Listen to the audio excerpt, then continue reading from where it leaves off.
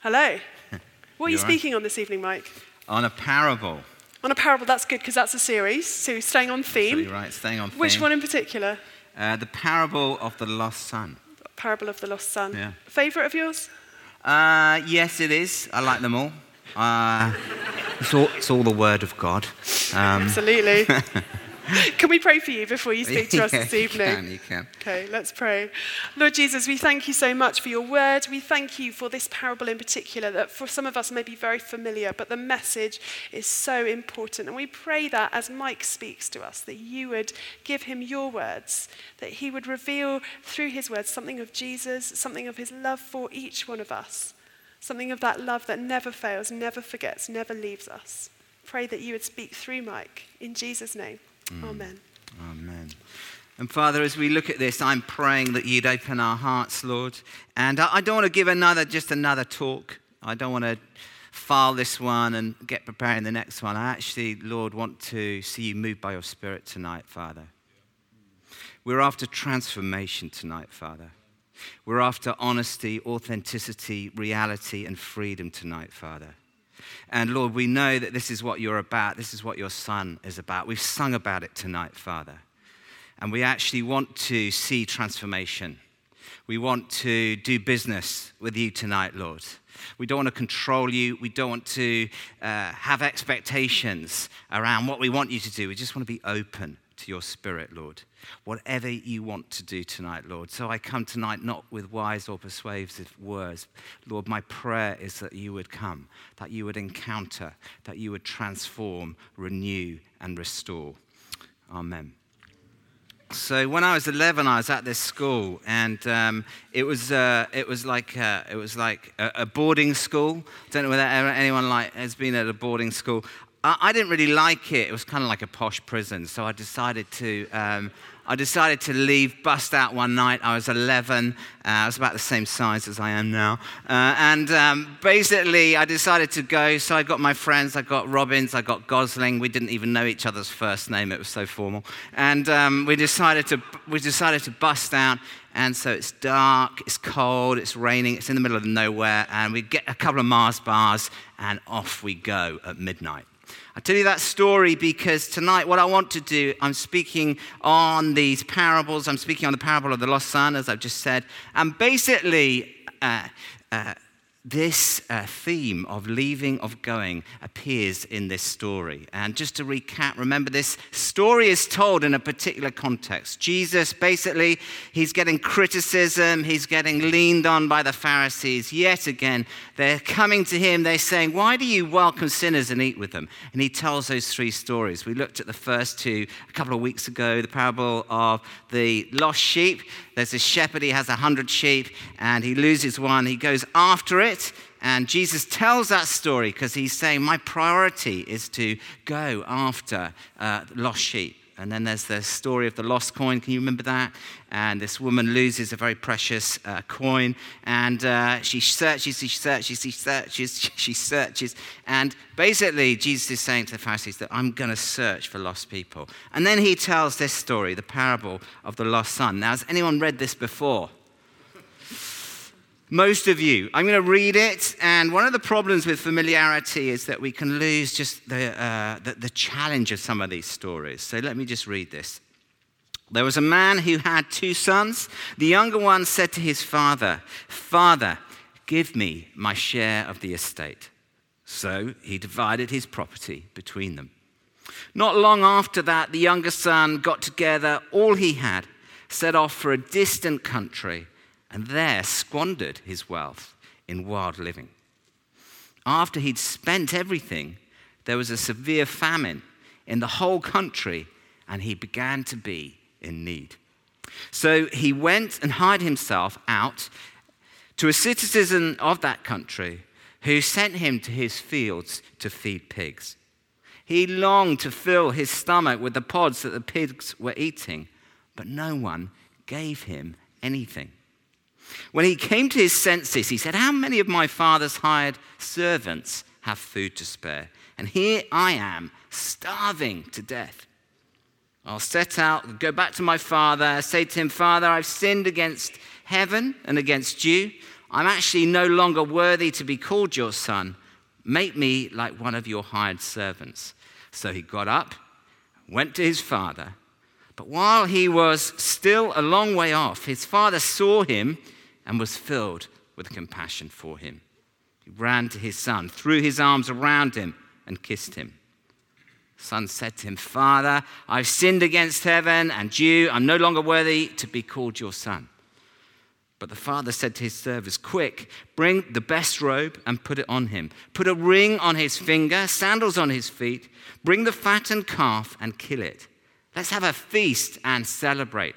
For this son of mine was dead and is alive again. He was lost and is found." So they began to celebrate. Meanwhile, the older son was in the field. When he came near the house, he heard music and dancing. So he called one of the servants and asked him what was going on. "Your brother has come," he replied, "and your father's killed the fattened calf because he has him back safe and sound." The older brother became angry, refused to go in. So his father went out and pleaded with him. But he answered his father, "Look, all these years I've been slaving for you and never disobeyed your orders. Yet you never gave me even a young goat so I could celebrate with my friends. But when this son of yours, who squandered your property with prostitutes, comes home, you kill the fattened calf for him." "My son," the father said, "you are always with me, and everything I have is yours. But we had to celebrate and be glad because this brother of yours was dead and is alive again. He was lost and is found." So I'm suggesting tonight this story is about at least lots of things, but at least about 4 things. The first is that we actually often think as people that we can do life in our own strength and cope well with our own resources. And we're independent, we're autonomous, we're self-reliant, we don't need other people, we don't really need God. And that's clear from this story. So let's just think about this very, very quickly. Now, you've heard the son goes to his father. He says, "I want my share of the estate." He was entitled to a third. And we forget that this was a phenomenally rude thing to do. He's effectively saying to his old man, "Look, I just want you dead and I want your money." And it's really rude. It's the big 2 fingers up to God. Everyone listening would have, to the father, sorry. Everyone listening would have been very, very shocked. And what's more, the custom was that even as a father in those circumstances, even if he had handed over some part of his estate, the father would still be able to use some of that until he actually died. But this guy is just gone. He's going. And he's effectively saying, what's more, I don't really care about you. I just want your money. And by the way, when you get old and frail and your teeth fall out and all the rest of it, and the custom is for me as your son to actually look after you, you can just look after yourself. I just don't care. You're on your own. So give me the money. And the father does just that. He gives him the money. The reality of it is, though, he doesn't make it too far in his own strength, in his own resources. And that was a bit like me when I left school and decided to escape one night, aged 11. Guess how long we lasted? It was just about an hour and a half, because we were out in the fields. It was a bit dark, a bit frightening. I'd eaten my Mars bar, and so we all said, let's have a meeting. We go, yeah, let's go back. And we didn't get very, very far. The younger son in this story, he doesn't get very far. You've heard the details. He runs out of money. He's initially popular, but then he runs out of money. Then a famine comes. He ends up working with pigs. Again, shock, horror for everyone listening, good Jewish people listening. Pigs are unclean animals. And actually, only when things get really bad does he turn his mind back to his father. So what I want to suggest, first of all, is that actually we all as people have a tendency to become prodigals and think we can just walk away from our Father in heaven, from God, and do life in our own strength. And our culture actually encourages us to do that. It's all about being autonomous, self-actualizing, all the rest of it. But when we do that, actually, what we miss out on is when we drift from our Father in heaven, we miss out on everything he wants to give us. And he's got huge resources for us. And we have sung about this tonight, the resources and the things he wants to offer us. Now, what does God want to give us? He wants us near so he can give us at least 4 things. Here you go. First of all, he wants to give us love. God wants to actually fill our lives with love. Our Father in heaven wants to fill our lives with his love, which is unconditional. Because he loves us, he delights in us, he cherishes us, and he absolutely adores us. And actually, if we're going to do life well, if we're going to be able to actually be all we could be and live the sort of life he wants us to live, we need to know that we are very, very loved and cherished as people. And that's really, really important. So let me ask you, how are you feeling on the love score tonight? Are you feeling loved and cherished and honored and delighted in? And your Father singing over your life tonight? Because this is what God wants to do. The second thing he wants to give you is companionship. It's Jesus himself says, I no longer call you servants, I call you friends. And the friendship of God, if you think about it, one of my children was watching the Fellowship of the Ring as I left tonight. You know, this idea of companionship is fellowship, it's friendship with God, has a Latin root. It actually comes from the French pan. I can't even say it, pain, I don't know, meaning bread. And there's a sense of you break bread with other people. And this is what God wants. He wants companionship with you. And he wants to walk with you in your life around uni, at work, whatever you're doing, wherever you are. He wants to whisper, because that's what he's always wanted. He wants to walk with his people in the garden. He wants to, in the cool of day, just walk with you and do life with you. And if you do the prodigal thing, like the younger son in this story, you won't experience that. So are you feeling the companionship and friendship of God in your life at this time? You know, do you sense the presence of God with you, even in the tough times, even in the difficult things, even in the confusing things, even in those things that just don't make sense? Are you experiencing the fellowship with God in the amazing times? Are you experiencing the fellowship, the companionship of God? Because he wants to give that to you. The other thing he wants to do is actually fill you with his life. He describes it as life to the full. I've come that you might have life and life to the full. For God so loved the world that he gave his only son, that whoever believes in him should not perish but have eternal life. And so we experience this eternal life today. As we journey with him on into the future. And such is the power of his eternal life that it even defeats death. And this is an extraordinary thing. Are you experiencing the life of God, the presence of God with you? The power of God working in and through your life in this time? Are you experiencing these things? Are you aware of these things? Are you holding on to these things? And then fourthly, I'm suggesting tonight that God actually wants to give you his joy. He wants you to have joy.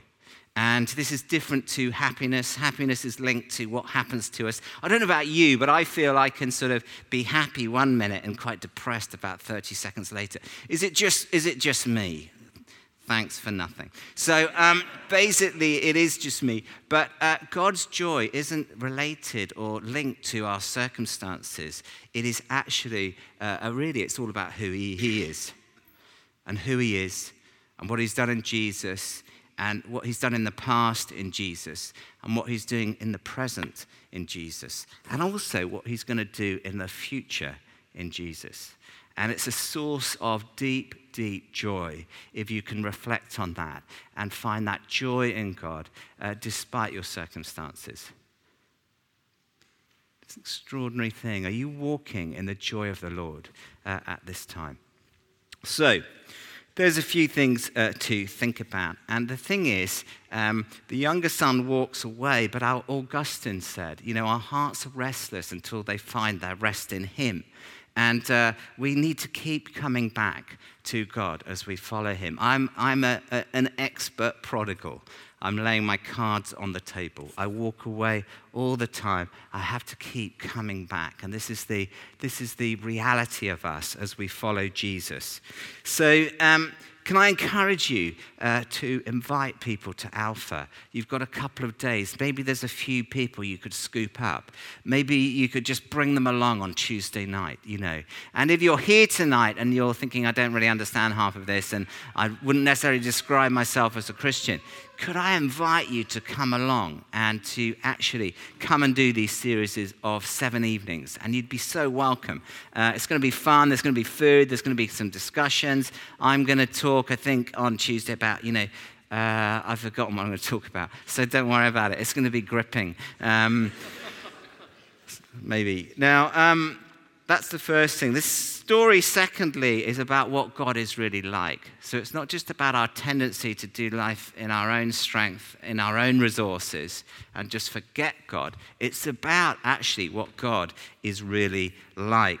Now, I haven't always been a person of faith, a follower of Jesus, and I often used to think God was quite negative, or he would sort of be out to get me. And I often had this painting in my mind, or similar paintings from religious art, as to what God is like. And this is, I think, by Michelangelo, probably in the 15th century. Hopefully there's not too many art buffs here. This is the creation of Adam. And if you go on to the next slide, you'll see this. There's God on the left, the beard. He looks a bit angry, maybe a bit disappointed.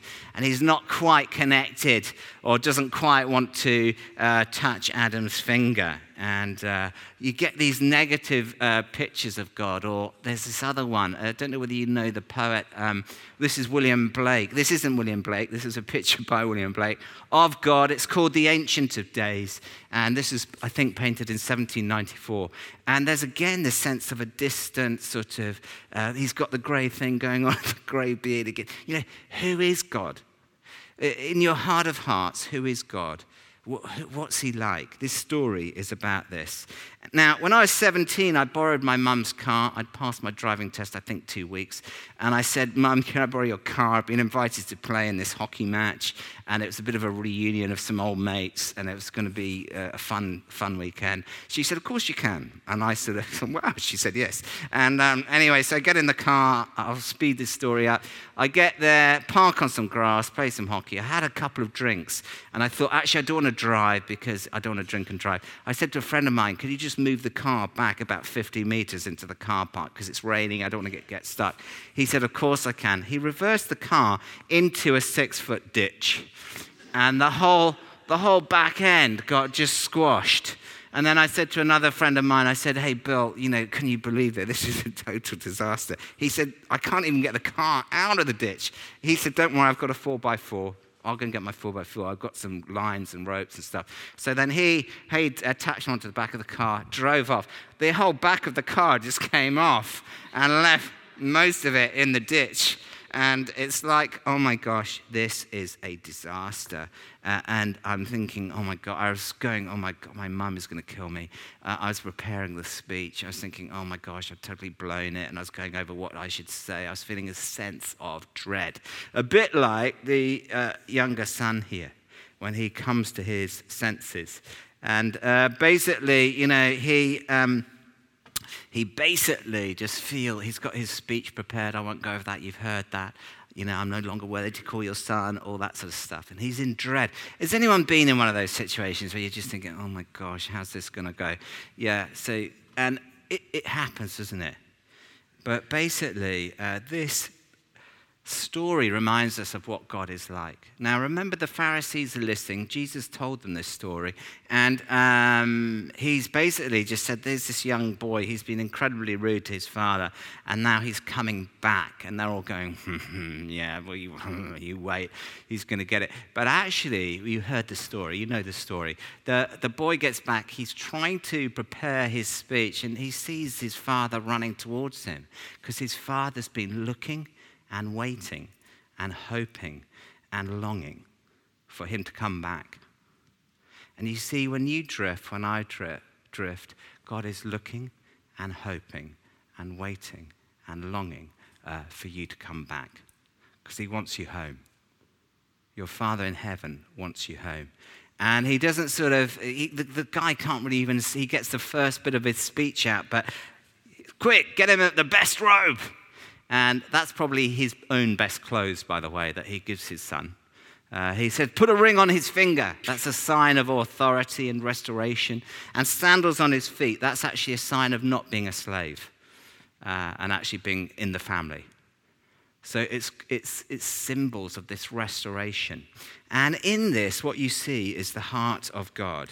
And actually, the love of God and the forgiveness of God and the grace of God and the heart of God for lost people, for this lost son.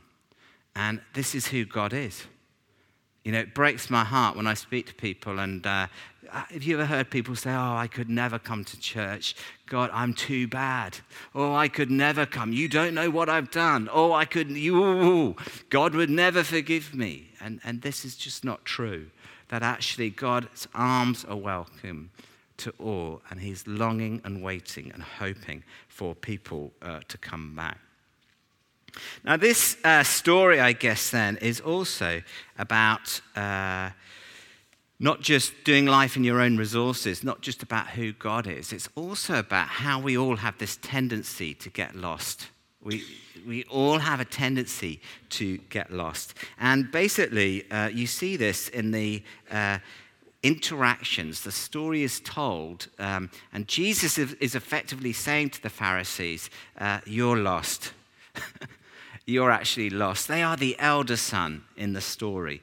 And what's their reaction actually to Jesus going after the lost? Are they looking and longing and waiting? And no, they're very, very annoyed that he is basically going to forgive this boy. And actually, what's obvious is that they're lost. So this father has two lost sons, the younger and the elder. It's clear they have no experience of the love of God in their lives.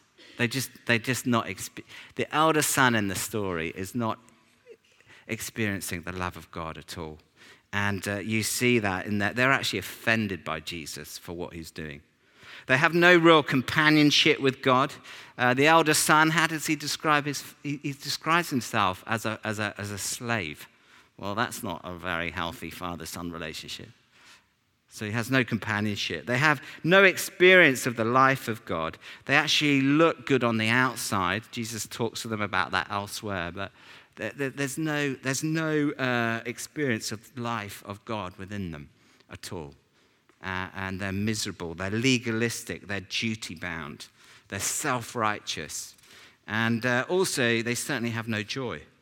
They're mean-spirited, and they won't celebrate. And the elder son is left outside. You don't really know. It's one of the most chilling things in the New Testament. The elder son is left outside the party. And you never know whether he goes in, whether he's going to go in and join the party. So I want to wrap this up because I want to leave us time to worship and respond to this and wait on God and have some prayer. But, the final thing I want to say is this story is also about how you get found, okay? This is about how you get found. Now, I think if you're going to get found, you've got to identify where you are in this story and who you actually relate to most. Is it the younger son? Is it the elder son? Where are you? You've got to identify where you are. They're both lost. One is doing the wild thing. The other is doing the self-righteous, duty-bound thing, which looks good on the outside, but is actually, there's no heart, there's no connection, there's no intimacy with God. That's the first thing you need to do. Secondly, I want to suggest you need to come to the Father's party, and you need to come back to God, and just remind yourself, as this story does, that God is a good God. He's for you, not against you. He's actually shown that in Jesus on the cross, but also he wants to celebrate, and he's a party God. His first miracle was to turn water into wine. Think about that, how scandalous that was, or revolutionary that was as a picture of what God's like. So you need to come back to the party. And third, I want to encourage us. Actually, we need to do a Jesus. The whole point of this story, we need to do a Jesus and be people who actually look for lost people. That's what we need to do. And, a litmus test of where you're at is, who are you praying for? How passionate are you? If Jesus was here, he'd probably say, how passionate are you for people who don't know him? How passionate are you to see people come to faith? Who are you praying for? And I'm including myself in this. Who are you fasting for? To actually, your friends, be they at college or work or social friends, on your street, who are you really, really longing to see come to faith? When did you last speak about Jesus to someone? Now, it could be you did that this morning or this afternoon. So I'm not making assumptions here, but actually, when we do these things, actually, what we do is we experience God's love, his companionship, his life, and his joy. And that's really the point of this story.